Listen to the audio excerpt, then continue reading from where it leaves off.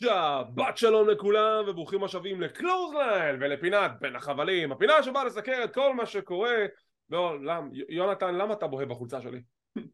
מה אתה לא בסי.אם פאנק? מה, זה כולה חולצה, זה כולה חולצה, אתה כל פעם בא לכאן עם חולצות של להפקות, אפילו עכשיו אתה בטח לובש חולצה של להפקות, נכון? אני גם הולך לאכול מאפינס ולהסתכל על החולצה שלך. מאפיית רוני ובנה פתוחה כל השבוע 2-3, סתם. טוב, אז אנחנו כאן בפינת בין החבלים, הפינה שבאה לסקר את כל מה שקורה בעולם ההאבקות. אני איתכם כמו תמיד, אורן טרייטמן, יחד איתי שותפי היקר ונהדר, The Monster, יונתן הררי.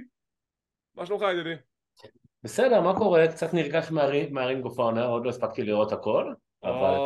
Ring of Honor. אז קודם כל אנחנו נתייחס לשאלה שכבר ראיתי בנושא ששאלו אותנו, האם אנחנו נסקר את Ring of Honor? התשובה היא כן, אבל קוריוז קטן להיום בלבד, לצערי גם לי וגם ליונתן היה קצת לוח זמנים די עמוס במהלך השבוע, ולחלקנו לא יצא לראות את כל התוכניות המלאות של אימפקט ושל Ring of Honor, ולכן מה שאנחנו נעשה היום זה כך: אנחנו נדבר בכלליות על הפרזנטציה של Ring of Honor, מה חשבנו על הפרק הראשון ממה שיצא לנו לראות, ועל הנקודות הגדולות של הפרק. אני לדוגמה ראיתי כל הפרק, יונתן ראה חלקית. נדבר גם אותו דבר על הנקודות הגדולות באימפקט רסלינג, שגם שם יצא לראות חלקית את הפרק, אבל הבנתי מה הנקודות הגדולות שהיו בפרק, כנ"ל לגבי יונתן. ונעשה סיקור מלא ל-AEW דינמיט עם הכנה ל-Revolution, האירוע שהתקיים לו ביום ראשון הקרוב. ושלפני כן נתחיל עם חדשות וידיעות. האם יש לנו חדשות וידיעות? יש לנו. ברוק לזנר, האם ימיו ב-WWE ספורים? לפי דיווח שיצא מאתר החדשות PW Insider, אני רוצה גם לדווח על זה וגם לחדד את הידיעה הזאת. הוא לכאורה היה מאחורי הקלעים במהלך Monday Night Raw האחרון, ולמעשה נפרד מהאנשים ואמר שהוא די מסיים עם החברה. מה זה אומר? האם זה אומר שהסתיים החוזה שלו עם WWE? לא. האם זה אומר שהוא עוזב את WWE? גם לא. מה שזה למעשה אומר שככל הנראה אחרי רסלמניה הוא יצא לפגרה הרגילה שלו, אני קורא לזה שנת חורף, והוא יחזור מתישהו. בגלל זה הוא עושה את הפרידה עכשיו, כי הוא לא יודע מתי הוא יחזור, אבל הוא עדיין תחת חוזה. נכון לעכשיו הוא לא עוזב לגמרי, וכנראה שהקרב האחרון שלו נכון לעתה יהיה נגד אומאס ברסלמניה 39, ואני בעד הקרב הזה, אני כבר אמרתי את זה. מה, אתה לא? אני נגד הקרב הזה, ואם לסנר מפסיד, שיסגרו את הארגון מצידי. אם לזר מפסיד לאומאס, וואי, זה מדהים אם הוא יפסיד לאומאס, ואז הוא חוזר בקרב החוזר, ואז הוא נהיה נשאר. חוץ מזה, גם רצה איזושהי ידיעה לגבי גולדברג, על כך שהוא היה רוצה לקיים קרב בישראל. הנה מה שמשגע אותי מהידיעה הזאת, אוקיי? קודם כל, אני יכול להישבע שזו ידיעה שדיברו עליה ושגולדברג התראיין באיזשהו כלי תקשורת לפני חצי שנה, אולי יותר אפילו. אני יכול להישבע, זה לא יכול להיות טרי וזה לא יכול להיות חדש, כי אני יכול להישבע שנתקלתי כבר בידיעה הזאת לפני חצי שנה, שנה אפילו, על זה שהוא היה רוצה שהקרב האחרון שלו יהיה בישראל. זכור לי משהו על זה. הוא התחרה על החגורה נגד מאט סיידל? אולי? הוא יגמור לו את הקריירה? כן, סיידל יגמור את הקריירה לגולדברג. אבל כן, למה לא? נשמח לראות את בילי שלנו בחזרה בארץ הטובה, נלחם מול אוהדי ישראל. אני בטוח שאוהדי ישראל יעריצו אותו ומאוד מאוד יהיו שמחים מהמאורע הזה, במידה וזה אכן יתממש ויתרחש בארץ ישראל. אפשר לקחת אותו גם לחסום היה לו נתיב עכשיו בהפגנות. אני צריך מאוד להיזהר בבדיחות האלה פה, כי אנחנו לא יודעים לאיזה צד הצובים שלנו נוטים, אז אנחנו מאוד מאוד משתדלים לא לערב פוליטיקה, אז אנחנו מאוד נזהרים. אני לא יודע אם שמת לב, אבל הסתפרתי היום והתחילו להתקהל אנשים מחוץ למספרה, אבל הצלחתי לצאת משם.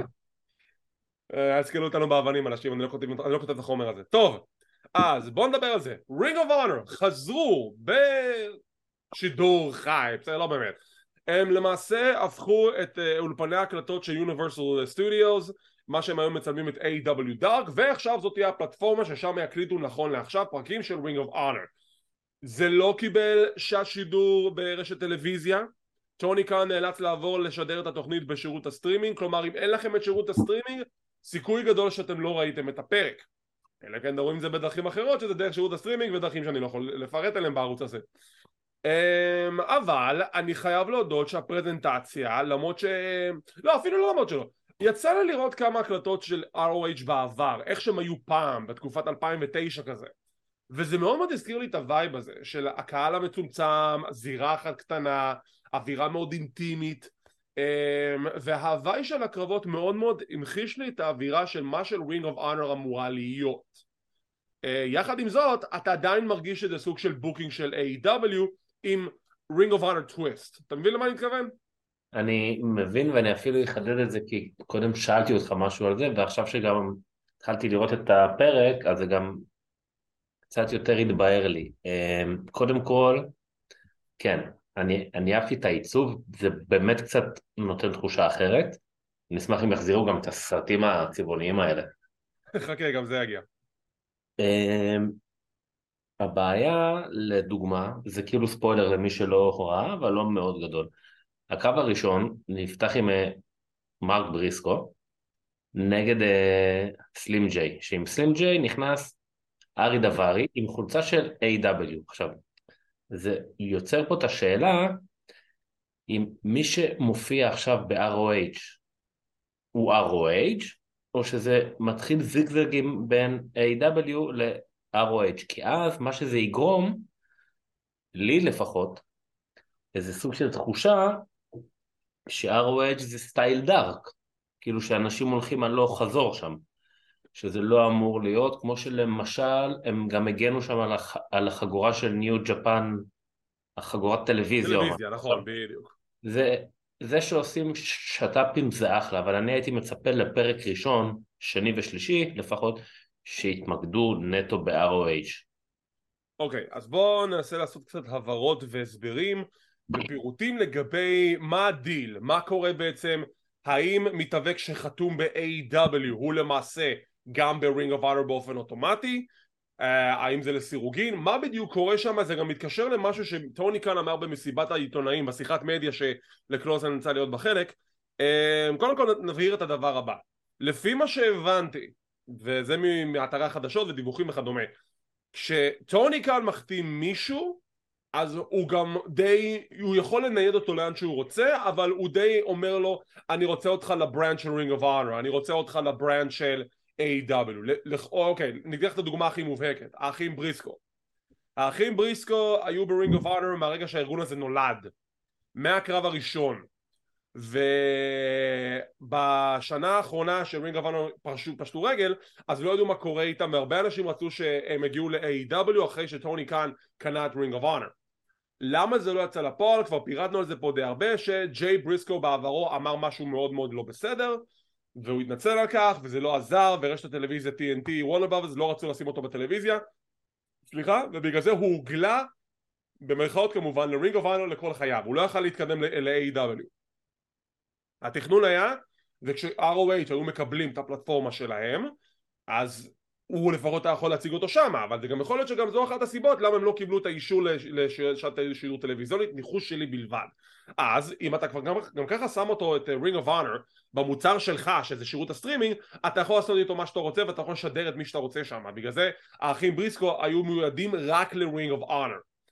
כשקרה מה שקרה לג'יי, לצערנו כמובן, מרק בריסקו לא היה בעצם משהו שמנע ממנו להופיע ב-AW, ולכן התאפשר לטוני קאן לדבר עם הראשים של האחים וורנר, להילחם על מרק בריסקו ולהציג אותו ב-AW. אז זה שהוא הציג את מרק בריסקו בתור All Elite, זה כאילו, זה לא באמת, הוא כבר חתום תחת חוזה מסוים. אז לכאורה, יש איזשהו ייעוד מסוים למתאבקים שכרגע חתומים בארגון, שהוא בעצם ינתב אותם, חלקם לכיוון Ring of Honor, כדי לפתח את הזהות של המותג הזה, וישאיר מתאבקים ב-AW, כי זה רוצה יותר להדגיש אותם שמה, ואולי תהיה איזושהי התנגדות מסוימת, אבל לא כמו שאתם חושבים. לדוגמה, כמו שהוא דיבר במסיבת העיתונאים, קרבות אליפות, אנחנו כבר לא נראה אותם מוגנים ב-AW. כלומר, חוץ מהקרבות חושך שזה דארק ודארק אלוויישן, הוא לא מחשיב אותם בתור טלוויזיית מיינסטרים. אנחנו מדברים על רמפייג', אנחנו מדברים על AW טלוויז'ן ואירועים. אליפיות Ring of Honor לא היו אמורות להיות מוגנות שם מעתה והלאה, וגם לא סטורי ליין. אלא אם כן יהיה איזשהו head to head, ואני לא רואה את זה קורה בזמן הקרוב. וגם זה מתקשר לנקודה שאנחנו נדבר עליה בהמשך לגבי מה קרה בסוף הפרק, למה מתאבק מסוים אנחנו יודעים שהוא עבר בעצם מ-AW ל-Ring of Honor. האם זה ברור? שאלות. כן, אתה הבחור שם עם הזה. מה יהיה עם סמי זיין? מה סמי זיין? CM פאנק, מה קורה עם CM פאנק? יש לי הרגשה שהוא חוזר, אני לא יודע מתי, אבל יש לי הרגשה שהוא חוזר. אני מת עליו, אבל כאילו לא רוצה את זה, כאילו... טוב, בואו נחזור לעיקרנו. אז הפרזנטציה של Ring of Honor טובה מאוד. הקרבות שם, יש שם כמה קרבות באמת, ממש ממש חותמת של Ring of Honor עליהם. בין אם זה היה זאק סייבר ג'וניור שמגן על אליפות הטלוויזיה של ניו ג'פן נגד בלייק קריסטיאן, קרב נהדר. טקשדה נגד ג'וש וודס, קרב נהדר, לא תגיד לך מי ניצח, אני לא אעשה לך ספוילר לזה לפחות. עוד כמה קרבות טובים לאורך התוכנית. גרנד מטאליק, שזה נורא מוזר, כי כשהוא עזב את WWE הוא חזר לשם הקודם שלו שזה מסקרה דורדה, אבל עכשיו שהוא חזר ל-Ring of Honor הוא נקרא מטאליק. והוא נלחם נגד ארי דברי, שזה אשכרה קרב ב-205 Live, רק שזה קרב הרבה יותר טוב. וארי דברי, שזה נורא מצחיק, הוא בעצם עבר להיות בפאקשן של מרק סטרלינג, אבל פה בעצם הוא מחיה מחדש את המותג של The Trustbusters. אני לא יודע כאילו איך זה עובד מבחינת דינמיקה, זה נורא נורא מוזר לי. לא, אבל ה-Trustbusters זה כבר סטייבל שעובד כל שבוע בדארק. יפה, אבל מה הקטע? ארי דבר היה מנהיג, ואז הוא נהיה שוליה של טוני ניז וג'ורג' וודס, כאילו איתם ביחד תחת ההנהגה של מרק סטרלינג, אז אני לא יודע איך זה עובד, אם זה כאילו זה קיים פה בדארק וברינג אוף אונר וב-AEW זה משהו אחר? אתה מבין כאילו? מה זה ספינוף? אז בדארק הוא כן כאילו המנהיג של הסטייבל. אוקיי. וכמו כן ווילו נייטינגייל אתגרה את אמבר, את אפינה לקרב על אליפות הנשים של רינג אוף אונר, זה יקרה גם בשבוע הבא. וסיום הפרק הגיע שקלאודיו קסטניולי שמר על האליפות מול AR פוקס, זה היה צפוי, תעשה לי טובה. ובסיום הקרב מישהו שביום רביעי החולף בערוצי המדיה של AW, אני כבר אומר לך את הספוילר, הודיע שהוא עוזב את AW, he quits, ואף אחד לא הבין מה זה אומר, אלא אם כנראה כבר את ההקלטות וקראתם את הספוילרים כמוני. עדיין לא. אוקיי, אז אדי קינגסטון הופיע במדיה החברתית של AW ברעיון קצר ואמר I quit, הוא פרש מ-AW, אבל הוא לא באמת, כי בסיום הפרק אדי קינגסטון מגיע לכיוון הזירה, מתעמת עם קלאודיו קסטניולי ואומר לו בפנים, אני נתתי מילה לג'ון מוקסלי החבר המשותף שלנו שאני לא אגע בך ב-AW, אבל זה לא AW, I'm an independent contractor, this is Ring of Honor, ואני עכשיו הולך לקסח אותך ב-Ring of Honor. קלאודיו מתנהג כמו סופר היל, מנפנף את אדי, הולך בחזרה מאחורי הקלעים, משוויץ עם האליפות, וזה ככל הנראה קרב האליפות שאנחנו נקבל באירוע הבא של Ring of Honor, אדי קינגסטון נגד קלאודיו קסטניולי, וזה הולך להיות קרב כל כך טעון, כי יש כל כך הרבה שנאה ואיבה בין שני האנשים האלו, שאתה אפילו לא יכול לתאר לעצמך. שנאה ויריבות גם מחוץ לעבודה, כן, נקרא לזה? כן. אדי כבר שנים אומר עד כמה שהוא לא סובל את קלאודיו קסטניולי, בגלל דברים שהיה ביניהם בעבר בארגון שיקרה עוד. ב-2000 ומשהו. תראה, אני צופה, לדעתי עד האירוע הבא של רינג אוף אונר יש בערך 3 פרקים או 4. משהו כזה, סוף החודש. אני לא צופה שיש שינויים בחגורות, אם יהיה זה יהיה באירוע. נחכה ונראה, אני רק יכול להגיד לכם שכבר...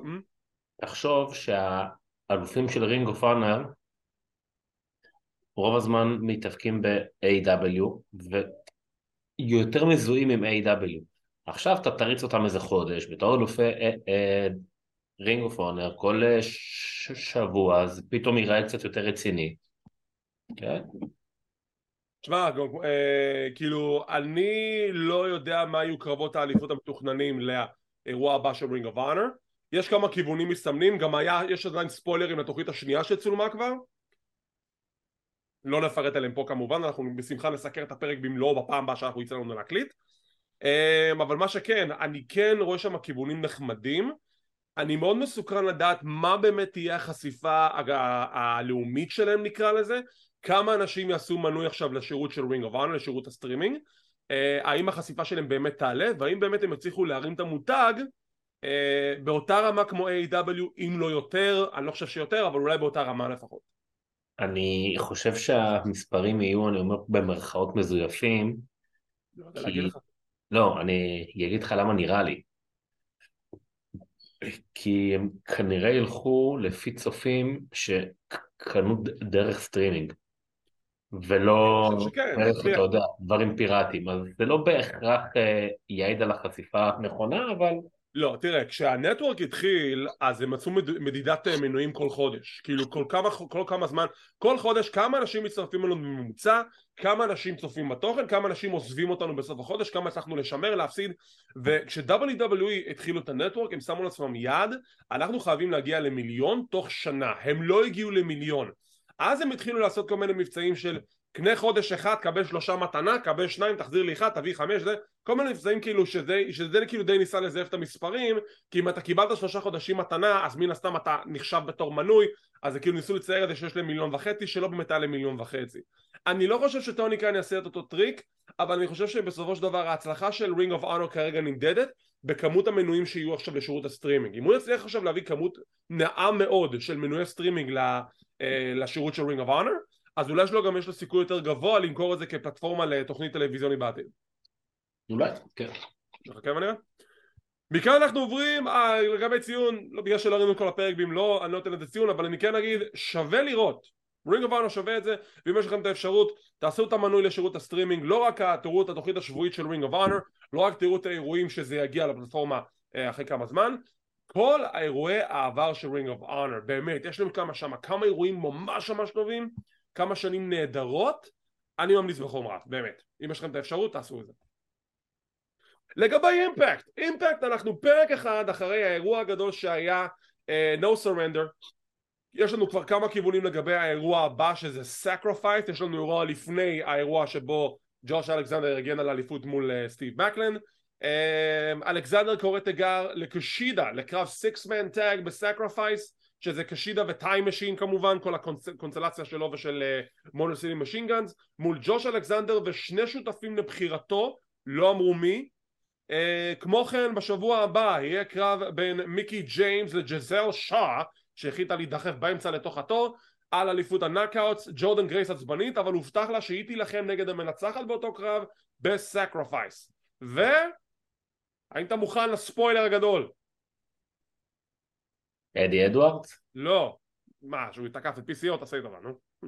זה לא לא, ספוילר, זה כאילו, זה כבר, זה עובדת חיים. We have new Impact Tag Team Champions, והם ה-ABC, the Ace Austin Chris Bay Connection. הם ניצחו את the Motor City Machine Guns, הם בנו את זה בצורה מאוד טובה, הם עשו פרומו בתחילת התוכנית, Motor City Machine Guns התאמתו איתם, נקבע להם הקרב המרכזי בערב, זה היה הקרב המרכזי לתוכנית, קרב מצוין, ובולט קלאב הם אלופי זוגות האימפקט החדשים. נייס, צפינו את זה, אבל יפה. לגמרי, כל הכבוד להם. וזהו, זה התוצאה, זה פחות או יותר מה שקרה בפרק בדברים הגדולים. שבוע הבא נעשה סיקור רגיל, לא לדאוג.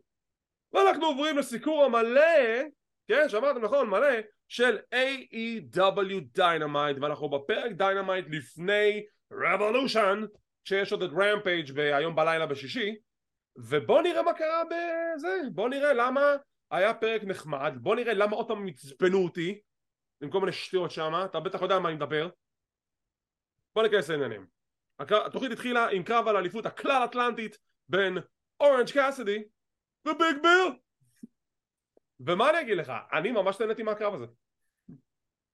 כן, קרב חמוד. קאסידי מוכיח כל פעם שהקרבות שלו טובים, לא משנה נגד מי הוא. אתה יודע שקאסידי זה השם משפחה של ביג ביל, נכון? כן. כי זה ביג קאס, זה היה קאסידי וזה. אז כן, יש להם קרב, קאסידי נראה כמו מפלצת. אני מאוד מאוד, כזה עבר לי מחשבה בראש של אם אתה לוקח מישהו כמו ביג ביל ואתה שם אותו מול אורנג' קאסידי, איך אתה מצליח לגרום לקאסידי לנצח את ביג ביל בצורה שלא תגרום לביג ביל לראות כמו אידיוט שהוא מפסיד לכזה מופע קומי? זו שאלה מאוד חשובה, כי ביל הוא מפלצת, הוא לא יכול סתם להפסיד למופע קומי כמו אורנג' קאסידי. ובסופו של דבר הם כן הצליחו ליצור איזושהי סיטואציה שדי מגנה על ביג ביל בהפסד, הוא לא יצא כזה נורא, לא. והוא גם כמעט רצח את דנהאוזן, אז זה כאילו כמעט השניים במחיר של אחד, ובסוף אורנג' קאסידי עם האורנג' פאנץ' מהפינה העליונה, הישר לביג בל, מצליח לנצח אותו ולשמור על אליפות הכלל האטלנטית. היית מאמין שאורנג' קאסידי הוא האלוף הכי מצליח כרגע ב-AEW? אני מת לדעת מי ינצח אותו. וואו, זו שאלה מאוד מאוד טובה. מי לעזאזל ייקח את האליפות מאורנג' קאסידי? ואיך? במרמה? בדרך ישרה? תראה, קודם כל, שהאליפות הזאת הושקע. מי ייקח את האליפות? אין לי מושג. סתם. תרגיעו בתגובות, בסדר? תרגיעו, בסדר, אני צוחק. מי ייקח את האליפות? מי? אמרתי לכם שיש לו חולצת האבקות, אמרתי לכם. ש... למאזיננו, למי שלא הבין את הפאנץ', לי יש חולצה של סי.אם פאנק, ליונתן יש חולצה של אוס. איפה היינו? קאסידי. כן. בהתחלה מאוד מאוד צחקו על החגורה הזאת והשמיצו אותה. מי צחק עליה? שמעתי לא מעט ביקורות של אנשים שמבחינתי היא לא שונה מאליפות ארצות הברית או מהבן יבשתית, כאילו השם שלה. לדעתי זו גם אמורה להיות המשמעות שלה. נכון. והם עשו איתה משהו טוב, כי היא לא התחילה להחליף ידיים. קאסידי רץ איתה תקופה, ולמרות שחלק מהדברים שהוא עושה זה קומי, הוא עדיין מגן עליה כל פעם, והוא לא, כאילו, הוא לא מהחגורות שזה פעם בחודש עושים עליה איזה קרב. הבן אדם כל שבוע, שבועיים מגן, וכבר תקופה. אתה יודע מה מצחיק? זו אמורה להיות אליפות TNT. בתכלס. כן, תכלס כן. זו הייתה אמורה להיות המשמעות של אליפות TNT, וגם היא הייתה ככה לתקופה מסוימת, אנחנו לא סתם נשמיץ אותה, אבל אתה רואה שאורנג' קאסידי מקבל הרבה יותר זמן מסך עם האליפות הזאת, הוא מופיע כמעט כל שבוע, מגן על האליפות כל שבוע, וכמו שאתה אמרת, להוסיף לאליפות כהונה ארוכה מוסיף לה יוקרה, זה חשוב. נכון. זה מאוד מאוד חשוב שהאליפות הזאת לא תחליף בעלים כמו גרביים כל 2 שניות. זה מעולה. אורנג' קאסידי כבר עם 18 ניצחונות ברצף ללא הפסד, עדיין שומר על האליפות, ואני כבר באמת מסוקרן לדעת עד מתי הוא ימשיך לרוץ עם האליפות הזאת, ומי באמת יהיה האלוף הבא שיצליח לנצח את אורנג' קאסידי. אבל באמת, כל הכבוד שהוא עושה עבודה נהדרת עם האליפות הזאת. למרות ששוב, זה לא הגיוני שאם אתה עצלן, אתה שם את החגורה בתיק, זה יוצא לך יותר עבודה, תגרור אותה בעגלה או משהו. בדיוק. או פשוט תגרור אותה. כי אתה בכל מקרה מחזיק את זה. לא מספיק, ג'ון מוקסלי מדמם בכל קרב שיש לו, עכשיו הוא גם מדמם בכל פרומו. יש לנו פרומו שצולם בדיוק אחרי הקרב בשבוע שעבר של ג'ון מוקסלי נגד איבול אונו, והוא יושב על המדרגות שם מאחורי הקלעים, והבן אדם שוחה בדם. הוא כל כך שוחה בדם, ואני לא מסוגל להסתכל על המצלמה. עכשיו, זה לא בגלל שאני כאילו ניקוויזיות, אני לא יכול לראות קצת דם. תקשיבו, זה היה כבר ברמה מוגזמת. הבן אדם שם, או שנייה מאבד שם איזה 2 ליטר, נשפך לו ככה, אתה רואה את העין שם מכוסה כבר בדם. אני אומר לעצמי, באמת? זה כאילו, זה אשכרה מושך מישהו? זה מגניב? זה מגניב לראות את זה? כאילו הפרומו היה טוב, אבל בכלל, היינו צריכים את המראה הזה של ג'ון מוקסלי שוטט בדם? כן, זה היה קצת מוגזם, כי בניגוד לפעמים ששמים דם מלאכותי, זה היה נראה דם אמיתי. זה היה אמיתי. לכל דבר, זה היה אמיתי. כן, עכשיו רואים את זה אשכרה מטפטף על הרצפה, והמצלמה יורדת עם הטיפות, כאילו, מה קורה? אני באמת, אני לא יודע, אבל כאילו, אולי זה רק אני חשבתי שזה היה מוגזם מדי. באמת, אני לא כאילו... טוב, נראה מה הרייטינג יגיד. הרייטינג דרך אגב ירד באיזה 200,000 לידע כללי. אנחנו מקבלים את The Elite, נכנסים עם Carry on my wayward son, וחושך מצרים, רואים את The House of Black, חושך מצרים, סליחה, והם תוקפים את The Elite, מחזיקים את האליפויות, Badasses, תנו להם את האליפות, תנו להם את האליפות, תנו להם את האליפות, תנו להם את האליפות. זה היה קטע טוב, אהבתי את זה, ואז שומעים איך ג'וליה מניחה את החגורות שם, כן. זה מעולה, חייבים לתת להם. ולתת להם אחרי זה, לתת להם לקחת את החגורות, ושיעשו אחרי זה כהונת טרור איתם. תקשיב, אני כל כך מחזיק אצבעות שהם יזכו באליפויות האלו, כי באמת אני לא חושב שדיאלית צריכים אותם. אני באמת מאמין בצדק שיהיה הרבה יותר מה לעשות עם The House of Black אם הם יהיו אלופי הטריו, זה הרבה יותר מאשר דיאלית. לגמרי, כן. אבל זה אני, מה לעשות, זה מה שאני, זה לפחות התקווה שלי. יש לנו צמאו ג'ו בתור פרשן, כי לקרב הבא שלנו It's the face of the revolution ladder match, שבו הזוכה מקבל קרב אליפות מול סמואל ג'ו על אליפות TNT בשבוע הבא, אלא אם וורד לא מנצח את סמואל ג'ו, ואז וורד לא יגן על האליפות מול מי שיזכה בקרב הזה.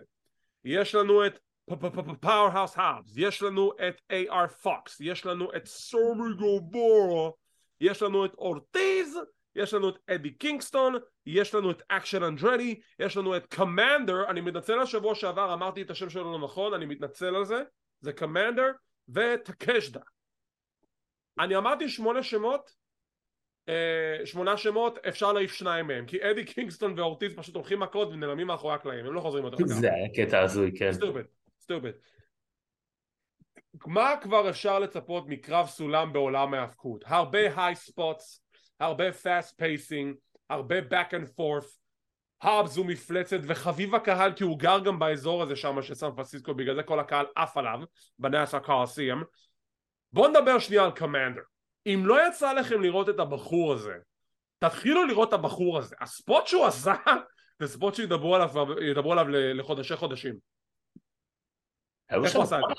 היו שם כמה ספוטים פסיכיים, אבל דוד, הוא הלך מפינה אחת של הזירה על החבל העליון, פשוט הוא עשה את זה פעמיים דרך אגב.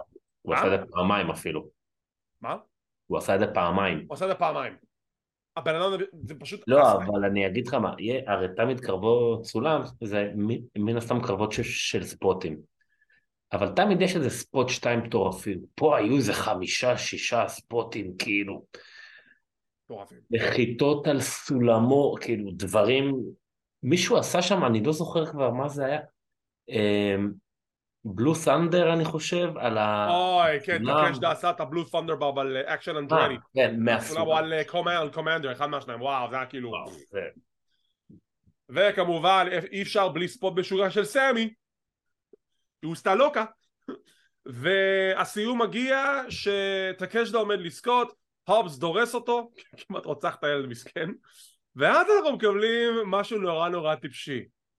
הם כל כך מהרו בלוח הזמנים לסיים את הקרב כדי לא להאריך, אז הובס חושב פעמיים, לא מביא עוד סולם אחר שהסולם שאמור לטפס עליו שבור, הוא לא יוצא החוצה להביא עוד סולם, הוא אומר לשופטים בואו תחזיקו לי את הסולם בזמן שזה קורה. עכשיו זה נראה גרוע, למה זה נראה גרוע? כי בחשיבה מהירה ההפקה הייתה יכולה להגיד טוב הוא טיפס על הסולם ואז כדי השופטים יבואו להחזיק את הסולם ולא נראה את זה לעין, בסדר, נגיד.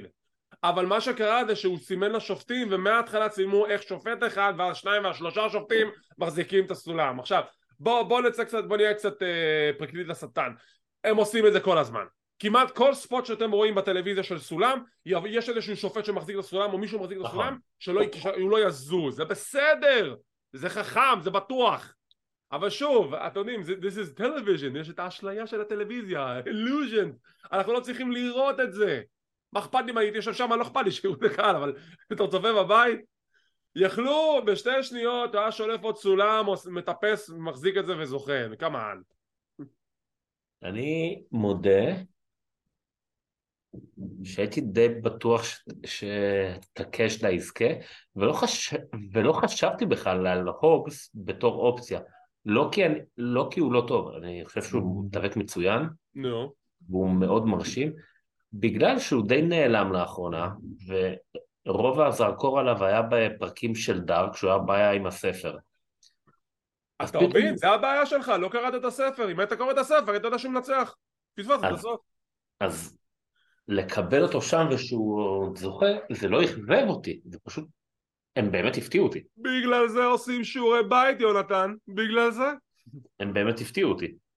אז הובס זוכה בטבעת של סוניק, מחזיק את הטבעת שמקנה לו קרב אליפות על אליפות TNT בשבוע הבא, הוא עולה במעלה הזירה שם להתעמת עם סמואל ג'ו, סמואל ג'ו בא להתעמת איתו, וורד לא יוצא החוצה, ויש עימות בין שלושתם. רגע, אחד זה נראה לי מוכר.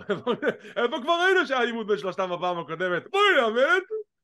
ווורד לא רוצח מאבטחים, סמואל ג'ו הולך, והאבס יושב שם עם הטבעת שלו, I got the time dude, אני לא מהר לשום מקום.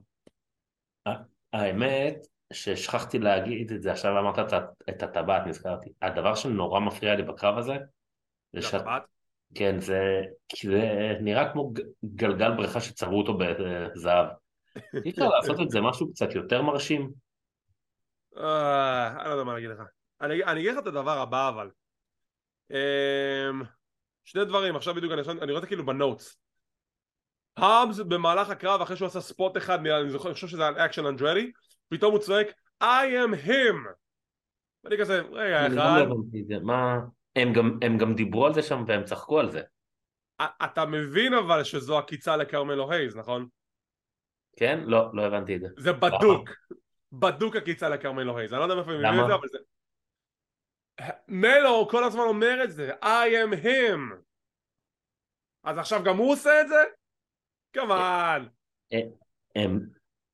הם גם קצת צחקו על זה שם, השדרנים. הם צוחקים על כל דבר, הם שטותיים. נכון, זה נכון. ומה עוד רציתי להגיד? דון קאלס שוב עשה כזה צפייה בטלוויזיה שהוא כזה בוחן את הקשדה, רוצה לגייס אותו לחבר'ה שלו. ואתה יודע, עם כל הכבוד לפאוור-האוס האבס, לפני חודשיים שלושה היה אירוע טריפל פרט, סליחה, האבס, וורדלו, סמואל ג'ו. עכשיו מה נראה לי שיקרה? לא משנה מה תהיה התוצאה, אנחנו הולכים לקבל שבוע הבא את האבס, וורדלו, סמואל ג'ו. What was the point? האמת לא אכפת לי כי זה סביר להניח יהיה קרב טוב. מה שיהיה מצחיק זה שאם האבס אשכרה יעזוב עם האליפות, זה מה שיהיה טוב. האמת שכן. הלוואי. משם יש לנו רעיון עם The Best Friends, ובגלל התקיפה שהייתה ברמפייג' הם לא כשירים להתאבק בבטל רויאל. אוי לא, מי יחליף אותם? דן האוזן מציע את עצמו ואת אורנג' קאסדי שכבר התאבק הערב, ואורנג' אומר אאו, אז הוא אומר כן, והם בבטל רויאל. חכה, אני לא התעצבנתי, אנחנו נדבר על זה אחר כך, אבל זה כבר, זה כאילו אנחנו נגיע לזה, אבל כן, הם מחליפים את The Best Friends בקזינו בטל רויאל שיתקיים בהמשך התוכנית ואנחנו נדבר עליו.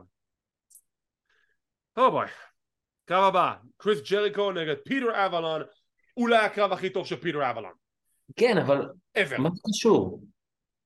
תן לו צ'אנס, די, בן אדם הזה מתחילת השנה, אין לי מה לתת לו צ'אנס, אבל מה קשור עכשיו נגד ג'ריקו? הוא תקף את אבלון בשבוע שעבר, ריקי סטארקס הציע אתגר פתוח ל-Revolution, הוא רצה לחתום, ג'ריקו עשה עליו, The Judas Effect, הגיוני. אז יש להם קרב, אבלון גם נראה שהוא קצת התחיל לעלות מסת שריר, נראה סבבה לגמרי, ג'ריקו באמת נסה לתת לו כל מה שיש לו, ובסוף קוד ברייקר הוא מפסיד, בסדר, הגיוני. עם סיום הקרב, ג'ריקו עם פרומו, דרך אגב, לא תחשבו שפספסתי, שאט אאוט לרב רוזנברג, שישב בקהל, כן, אני ראיתי את התמונה שלך חביבי, הוא ישב בקהל, אני ראיתי את התמונה שלו. וריקי סטארקס מגיע להתעמת עם ג'ריקו, שהוא רץ אל כיוון הזירה, הוא כזה מסתכל אחורה לראות ש-JAS לא באים בעקבותיו. ג'ריקו מדבר מחוץ הזירה, שם קלטו את התמונה שלו עם רב, והוא אומר לריקי סטארקס, אני אכסח אותך ב-Revolution, גם כשה-JAS מושעים מהזירה. עכשיו, יש פה קטע מוזר, אני נדבר על זה אחר כך, שנדבר על הקרבות עצמם. ואז JAS תוקפים ריקי סטארקס, וג'ריקו יוצא עם ידו על העליונה, כי זה ג'ריקו, כל הכבוד ג'ריקו, אחלה גבר. כן, לא, אני אגיד לך למה הקטע עם פריטי פיטר אבלון לא כך הבנתי. נו. כי כאילו ג'ריקו זה כאילו פה. נכון. כאילו לא מהכבוד שהוא בדרך כלל להתעמת עם מתאבקים כאלה. נכון, אבל יש לך סיבה סיפורית הגיונית. יש לך. עכשיו הסברתי את זה. אבל זה בדיוק מה שאני אומר, שמבחינת היגיון, בכל מצב אחר, הוא לא היה מתייחס אל מישהו זוטר כזה. כן, אבל הוא תקף אותו, הוא לקח אותה הזדמנות, אז הוא רוצה נקמה, ג'ריקו הסכים. מה הבעיה? שכולם התחילו לעבוד עם המיד קארדרים, שהבנתם אותי? שכולם. דרך אגב, משהו משעשע למי שלא רואה את פיטר אבלון היה המון זמן עם שיער ארוך. נכון. לפני חודש וחצי בערך הוא הסתפר, נכון. ומאז הוא כבר 3 פעמים מופיע עם תוספת שיער. כמה, איזה גרוע. זה נורא דבילי. טוב. פרומו של הנגמן פייג', אחלה פרומו, כי הוא טוב בפרומואים, והוא יכסח את מוקסלי. ראיון עם קריסטיאן קייג', שהוא נשאל על ידי רני פקט, למה עשית את מה שעשית? הוא יורד על הילד מסכן. הוא יורד על הילד, הוא יורד על אבא שלו שהלך לעולמו, שזה כמובן לוק פרי. והוא יורד עליו, והוא יורד עליו, והוא יגרום לו להצטער על כך שהוא אי פעם נהיה מתאבק. פתאום רואים על המסך בית קברות, ג'ונגל בוי חופר קבר. ואז רואים אותו בוכה, ורואים את החזנות מהעבר של כל מערכת היחסים שעברה בין קריסטיאן קייג' לג'ונגל בוי, והם מכריזים שברבולושן כל זה הולך להסתיים. מה זה אומר? מה זה אומר? זה אומר שהכריזו שהולך להיות ביניהם קרב no holds barred, קריסטיאן קייג' נגד ג'ונגל בוי. ואני היחידי שחשב, רגע אחד, אם אתם הרבתם שם קבר, למה לא קסקט מאץ'? למה לא buried alive מאץ'? לא יודע, זה רק אני. אז זהו, אני גם חשבתי כאילו שזה, כי כאילו אתה חופר קבר, זה בוא, זה איום ישיר, אז כאילו חייב להיות משהו. תסכים איתי אבל, שברגע שג'ונגל בוי עושה את זה, זה לא נראה כזה קריפי או מים. שים שם כמעט כל מתאבק אחר שיעשה את זה, ואתה אומר, וואי וואי, הוא חופר, לא נכון, כי חופר.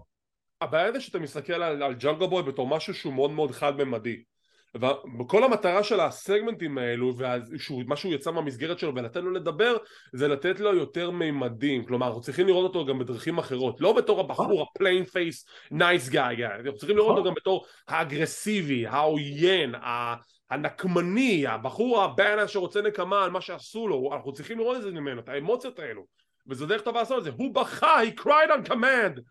יותר מזה? כן, אבל עדיין, כאילו... אני עדיין מסוכן לראות את הקרב. אנחנו נדבר על מי אנחנו חושבים שייקח כשנגיע לנחושים שלנו לזהות הזוכים ברבולושן. משם יש לנו רעיון עם ג'יימי הייטר וברט בחנה לקרב הגדול. קרב הבא, מאט הרדי נגד הוק, וזה הקרב חביב וזה הקרב משעשע. כן. סטוקלי מנסה להכות את הוק עם הגבס המזויף, מצחיק אותי. ואז סיום הקרב מגיע שהוק עושה ישר את ה-red room על מאט הרדי, איכשהו ישר נועל את זה, הרדי עושה טאפ אאוט, ואז אתה רואה את זה הענק. סטוקלי פשוט איבד את זה, הוא נכנס כזה, הוא מתקרבל בפינה באותו כדור, הוא עושה כזה ככה. זה היה כל כך מצחיק. יש גם את הסרטון תגובה שלו ביוטיוב אחרי זה, זה ענק, צריכים לראות את זה. וכתוצאה מכך הוק אמור להילחם נגד סטוקלי האת'ווי בקרב 1 מול 1, זה פשוט קורע, פשוט ענק. סטוקלי משחק חייב. זה הולך להיות כאילו, טוב, לא יודע. זה היה כזה טוב, אני ממש נהנתי מזה.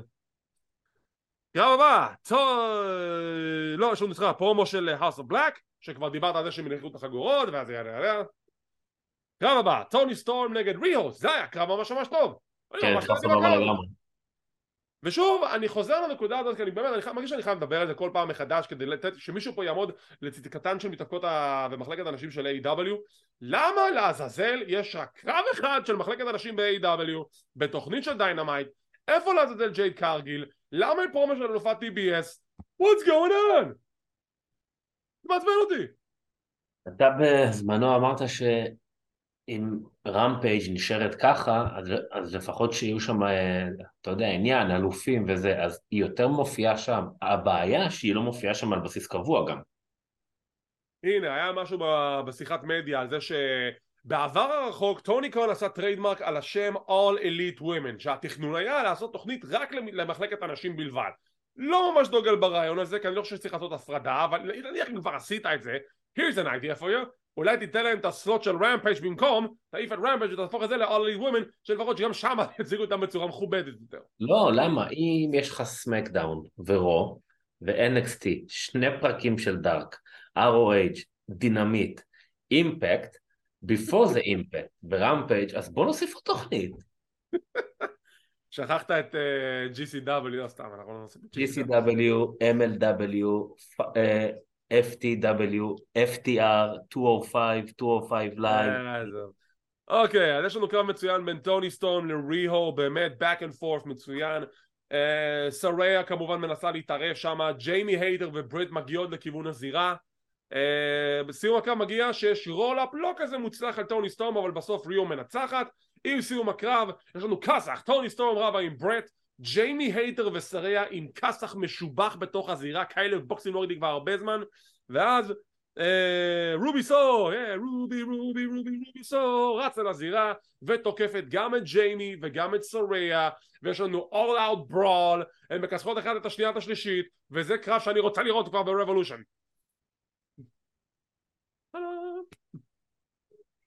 בואי. ויש לנו פרומו של כיף לי ודסטין רוז לקראת הקרב שלהם ברמפייג'. כן, הם יקבלו קרב ברמפייג' של כיף לי ודסטין רוז נגד The Mogul Affiliates, שזה סוורב ובורדו. The other guy חוזר, והשאלה שלי זה, אנחנו מעדיפים לראות את זה ברמפייג' או שהיינו מעדיפים לראות את זה בפרי-שואו של רבולושן, אם כבר לא ברבולושן? כאילו באירוע עצמו מן הסתם לא, כי יש עכשיו כבר 8 קרבות פלוס את האיירמן מאץ', אז אתה לא רוצה שהאירוע הזה יהיה עכשיו 5 שעות, אבל היה עדיף לראות את הקרב הזה בפרי-שואו או ברמפייג', זו השאלה. יכול להיות שזה יוביל לקרב בין קיסלי לבין סוורב בפרי-שואו? אולי, אני לא חושב. אולי ברינג אוף אונר, I don't know. אולי ברינג אוף אונר דארק. מרכזי, זה לא סוף התוכנית, אבל יש גם משהו אחרי הקרב הזה. The Casino Battle Royal, מה זה אומר? תחשבו רול רמבל רק עם זוגות. עכשיו, זה לא כמו בקרב זוגות באטל רול מסורתי, שאם אתה מדיח בחור אחד, שני חברי הצוות בחוץ, פה אתה חייב להדיח את כולם כדי שיהיו ממש מוכרזים רשמית מחוץ לקרב הזה. הצוותים הם כדלקמן, אני אומר את שמות הצוותים ואחרי זה אנחנו נגיע כבר לדקות הסיום של הקרב הזה. היה לנו את The Dark Order, היה לנו את The Blackpool Combat Club, שזה היה קסטניולי ווילריוטה, רוז' ופרסטון ונס, The Lucha Bros, RC Open, Top Flight, Jericho Appreciation Society, The Kingdom, ביקשת קיבלת. יש לנו את מה זה? זה מה שמטייבן עושה. טייבן עושה את זה ככה. פתאום ארי דברי וטוני ניס תוקפים את הלוצ'ה ברוז ובגללם הם מודחים באמצע הקרב. דנהאוזן ואורנג' בוטשר אין דה בלייד, קרב חביב, קרב נחמד, ובסוף הזוכים אורנג' קאסידי ודנהאוזן. עם סיום הקרב ג'יי ליפול וג'רד תוקפים, The Guns גם כן מתערבים שם, The Acclaimed מתערבים שם, ועכשיו הקרב אליפות הזוגות ב-Revolution זה Fatal 4-Way, 4-Way Dance, איך שתקראו לזה, בין The Guns, The Acclaimed, ג'ף ג'רד וג'יי ליפול ואורנג' קאסידי ודנהאוזן. אורנג'האוזן. I am so mad right now. I am so freaking mad. אתה מבין כמה אני עצבני על זה. תראה, זה כאילו אני שנייה אסכם את הקרב, את הבטל רויאל זריז. קודם כל, קסטניולי ווילר יוטה הילים סופית לגמרי. סופר הילים. כאילו יותר היל מזה זה פשוט לבוא לילד בקל ולהוריד לו פשוט סתירה. היה שם כמה זוגות לא רעים בכלל שהייתי שמח אם הם היו יותר מקבלים את הספוט אפילו להגיע לסוף. והתוצאה, עצם זה שזה אורנג'האוזן עם חבר שלך ג'ף ג'רד שם, אני כאילו צופה שמתוך 4 אפשרויות יש תכלס 2 רק, או שהגאנז ישמרו או שהאקליימד ייקחו. אני לא רואה את השתי צוותים האחרים זוכים. תראה, היה לי, בדיוק נתקלתי בשאלה בעמוד שלנו ביוטיוב, ושאלו אותי את השאלה הבאה: איך זה שאתה מתעצבן ממה שקורה עם ג'ף ג'רד, אבל לא מעצבן אותך מה שקורה עם ליטה ואליפות הזוגות של ה-WWE של אנשים? ואני אמרתי את הדבר הבא: יש לי בעיה כללית עם כל העובדה שיש פארט-טיימרים שלוקחים זמן מהמתאבקים שקיימים כיום במוצר. אני אמרתי את זה מההתחלה, יש לי בעיה עם זה. אני לא חושב שזה נכון, אני לא חושב שזה הוגן כלפי המתאבקים הקיימים, אבל אני מבין למה עושים את זה בנקודות מסוימות, כי מה לעשות, השמות עבר האלו עדיין מוכרים, בגלל שלא דאגו לטפח ולקדם את הכוכבים של היום. מה שמסביר את גולדברג, מה שמסביר את לזנר, ליטה, טריש, סבבה. עכשיו, מחלקת אליפות הנשים, זוגות הנשים יכולו להשקיע בה יותר, עדיין לא משקיעים בה מספיק. ליטה זה household name, סבבה, אוקיי, נגיד, ניקח את הנקודה הזאת. עכשיו, למה אני התעצבנתי יותר על ג'רד? זו השאלה שיותר שאלו אותי, כי ג'רד מההתחלה שהכריזו שהוא all elite, הגדרת התפקיד שלו הייתה, אתה אחראי על הקמת מערך מופעי ההאוס-שואו של AEW. זו הייתה ההצהרה שנשלחה לעיתונות, לא יצאה הצהרה לעיתונות שאומרת, ג'ף ג'רד עכשיו הוא חלק מ-all elite wrestling והוא בא להתאבק. מההתחלה אמרו את זה, בגלל זה אני רותח. כי אם אני כבר התעצבנתי על פארט-טיימרים שמגיעים לארגוני ההפקות ולוקחים את הזמן של אותם מתאבקים שרוצים, שמגיע להם את הזמן הזה, לא רק שג'רד עושה את זה, הוא גם עושה את זה בשתי תפקידים, גם מאחורי הקלעים וגם בתוך הזירה שהוא לא צריך לעשות את זה. וזה לא משהו אישי נגד ג'רד, אין לי איזשהו מסע שנאה שאני עכשיו הולך למספרה של ג'ף ג'רד ותוקף אותו שמה. צור, הייתי חייב לזרוק את הנינג'ה הזאת.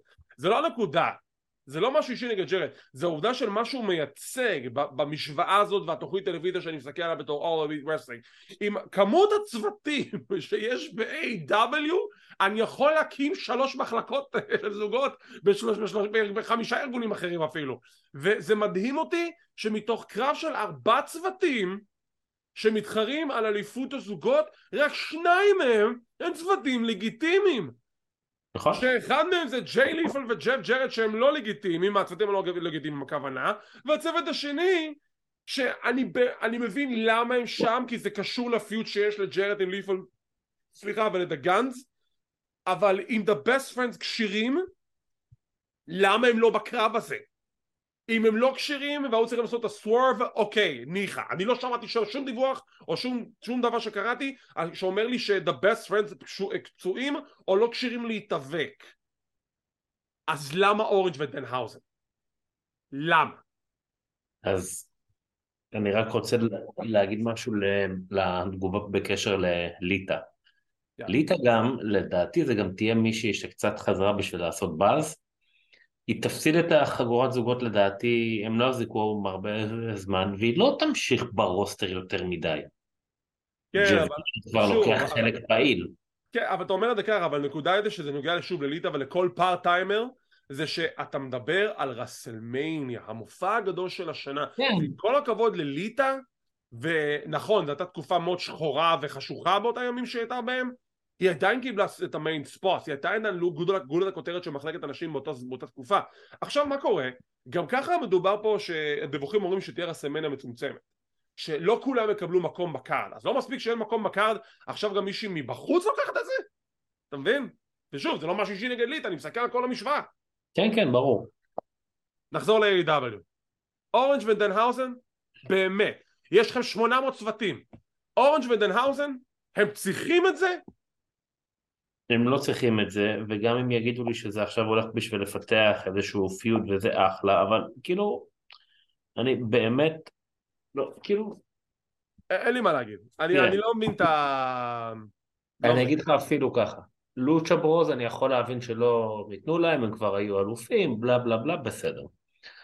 בוטשר אנד הבלייד בדרך כלל יותר מופיעים בדארק ובלה בלה בלה וכאלה, בסדר. למה לא לפרסטון ורוז' לתת שם הזדמנות נגיד? שהם צוות שמתחיל לרוץ חזק וטוב. למה לא לתת איזה פוש לטופ פלייט להמשיך עם זה? טופ פלייט זה מישהו שאני שמח לראות בקרב הזה, אתה יודע מה?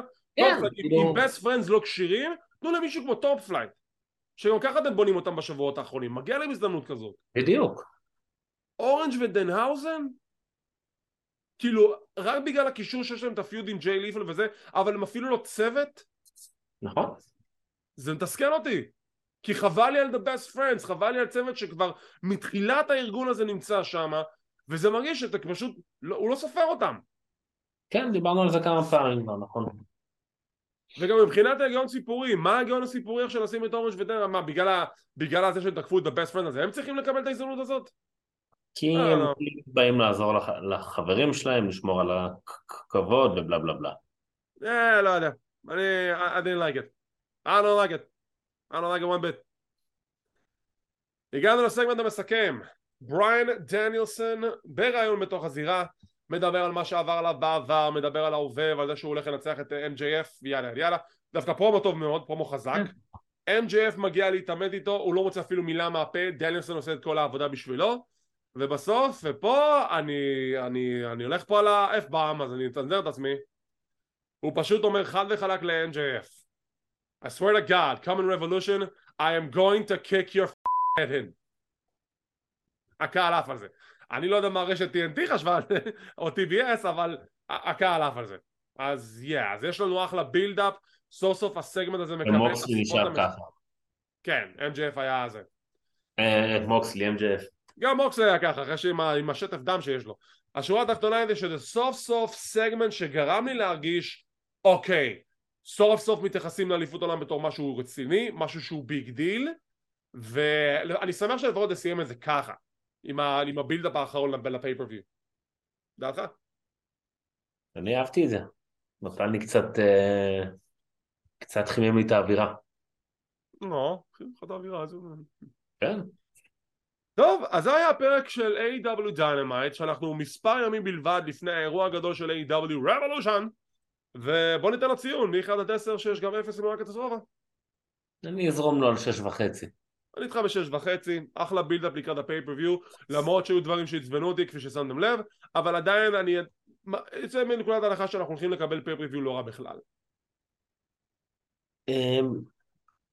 תראה, A.W. לזכותם יאמר שגם שיש להם לפעמים החלטות מוזרות או לא טובות ומעצבנות, או פרקים חלשים ודברים לא מובנים, הפייפריוויו שלהם עד כה די מספקים את הסחורה. הם די מספקים את הסחורה, יש לפעמים קרבות שהם קצת או ארוכים מדי או שהם באמת לא טובים. כן, אין מושלם, אבל בסדר. אבל סך הכל אני כן חושב שהם מוציאים פעם אחר פעם מוצר איכותי וטוב שאנחנו בהחלט נהנים לשבח, למרות המינוסים שקורים להם פה ושם. בסדר. טוב, הקארד ל-A.W. Revolution הוכרזו על 8 קרבות באופן רשמי, יכול להיות שיהיו עוד קרבות בפרי-שואו, אבל טוני כאן די ביסס את זה ש8 קרבות זה המקסימום שנקבל באירוע הזה, כי יש לנו גם את The Iron Man Match שאנחנו נדבר עליו גם כן בניחושים שלנו. בואו נריץ את הקרב. קרב ראשון, No Holds Barred, Christian Cage נגד ג'אנגל בוי. מי זוכה ולמה? ג'אנגל בוי. למה? למה? כי אם לא, אני לא יודע מה הם הולכים לעשות איתו. אני איתך, אני חושב שג'אנגל בוי צריך לנצח, כי בכלל הוא צריך לנצח. כן. The Elite נגד The House of Black, אליפות הטריוז. House of Black, גם כי זה מה שבא לי ואני רוצה, וגם כי הם יותר צריכים את זה, וזה יכול להיות הרבה יותר מעניין שזה אצלם. House of Black, בגלל שאם לא אני מחרים את A.W. אנחנו לא נסקר אותם, סתם. אני רוצה House of Black, אני מקווה שמבוקשנו יתמלא, בקשתנו תתמלא, אבל אני מקווה לטוב. קרב על אליפות אנשים של A.W. Freeway Dance, ג'יימי הייטר נגד סוריה נגד רובי סוהו. ג'יימי הייטר. שאלת בונוס, האם רובי סוהו תבחר צד, ואם כן איזה? אם תבחר זה יהיה את הצד של סוריה וסטורם. אני איתך, אני חושב שג'יימי הייטר תנצח, ואני חושב שרובי סוהו באמת תבחר בצד של טוני סטורם וסוריה, בגלל שזה מסתדר, כאילו גם מהדרך שבה הגיע ל-A.W. אני כן רואה את הפאקשן הזה נשאר ביחד ומתחזק עם מישהי כמו טוני סטורם, בעוד היקרו שידה תחזור לתמונה ותצטרף לברית בייקר ולג'יימי. ככה אני רואה את זה לפחות. אבסולוט! ריקי סטארקס וקריס ג'ריקו בקרב שבו The Jericho Appreciation Society מורחקים מהזירה. עכשיו, פה אמרתי שאני אדבר על זה. בתמונה הראשונה שהופיעה לקרב היה רשום כולם מורחקים מהזירה, אבל אז הם שינו את זה ל-Jericho Appreciation Society. אז השאלה היא מי ינצח, ושתיים, האם אתה חושב שמישהו אחר יתערב בקרב? לא, לא חושב ריקי סטארק ינצח. אוקיי. אם מישהו יתערב, שמע, יכול להיות גאוני אם ג'ריקו יפסיד בגלל הפרעה של פיטר אבלון. אני נותן לך אימור שלי לפי שמועות, אני מדגיש שמועות. ג'ריקו מנצח בגלל פול ווייט, ביג שואו. למה? כי הם היו צמד ויש להם... יכול להיות, יש דיבורים שאולי הוא חוזר, אז אולי הוא חוזר בשביל זה. גם היה שמועות שג'ריקו עשה טריידמרק על השם ג'רו שואו, אז יכול להיות שזה גם כן יחזור, אז נראה.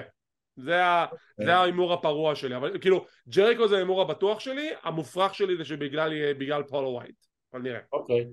ג'ון מוקסלי נגד הנגמן אדם פייג' טקסס דף מאץ'. אומייגאד, כמויות הדם שישפכו שם זה יהיה כמו נהר. כן, יש עכשיו איזה בעל עסק, זה חנות של חומרי בניין וגדרות תיל שעשה הרבה מאוד כסף בוויקנד הזה. מי ניצח בקרב הקודם? זה הלך מוקסלי ואז הנגמן אדם פייג' ברולאפ. כאילו אני חושב שפייג' יותר צריך את זה, אבל כאילו קשה לי לראות את מוקסלי מפסיד פעמיים רצוף. כן, אבל בגלל שזה הרולאפ, אז אני חושב שדווקא מוקסלי יפסיד את הקרב הזה, כי זה יהיה כאילו ניצחון נקי, וכמו שאמרת, נראה לי שפייג' צריך את הניצחון הזה יותר.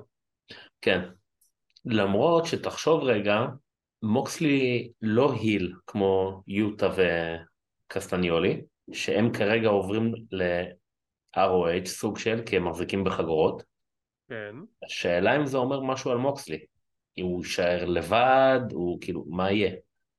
אני אענה לך לשאלה הזאת שאנחנו נגיע לקרב המרכזי. קרב אליפות הזוגות, Fatal 4-Way Dance, Acclaimed, גאנז אלופי הזוגות, ג'ריקו, ג'יי ליפל וג'רד. גאנז. אני איתך בגאנז, הם צריכים את זה יותר מכולם, רק התחילו את הכהונה שלהם, לדעתי הם זוכרים. והקרב המרכזי, Iron Man Match, 60 דקות, בריאן דניאלסון, MJF. מי מנצח? MJF. הנה ההימור שלי, וגם הנה מה שזה מתקשר למה שדיברנו עכשיו. יש לי הרגשה שאנחנו נקבל סוורב, אני חושב שדניאלסון מנצח, וכל הבלקפול קומבט קלאב עושים היל טרן. גם מוקסלי, גם דניאלסון, גם קלאודיו, גם ווילר יוטה, ו-MJF נהיה בייבי פייס. למה שיקחו לו את החגורה כל כך מהר? כי MJF הוא בייבי פייס. הוא יקבל את הסימפתיה שהוא צריך לקבל מתי שהוא חזר. אוקיי. That's it. זה ההימור. טוב, עם זאת אנחנו נסיים להפעם. לגבי מחר, אני מקווה שיתאפשר לנו לסקר את רמפייג' וסמקדאון. יש לנו עדיין קצת בעיות עם לוחות הזמנים מאילוצים שלא תלויים בנו. אם נוכל להקליט, אנחנו בשמחה נקליט. אם יתאפשר למישהו אחר, אני בשמחה, ואם מישהו אחר, לא בשמחה, אני בחיים לא מחליף אותך.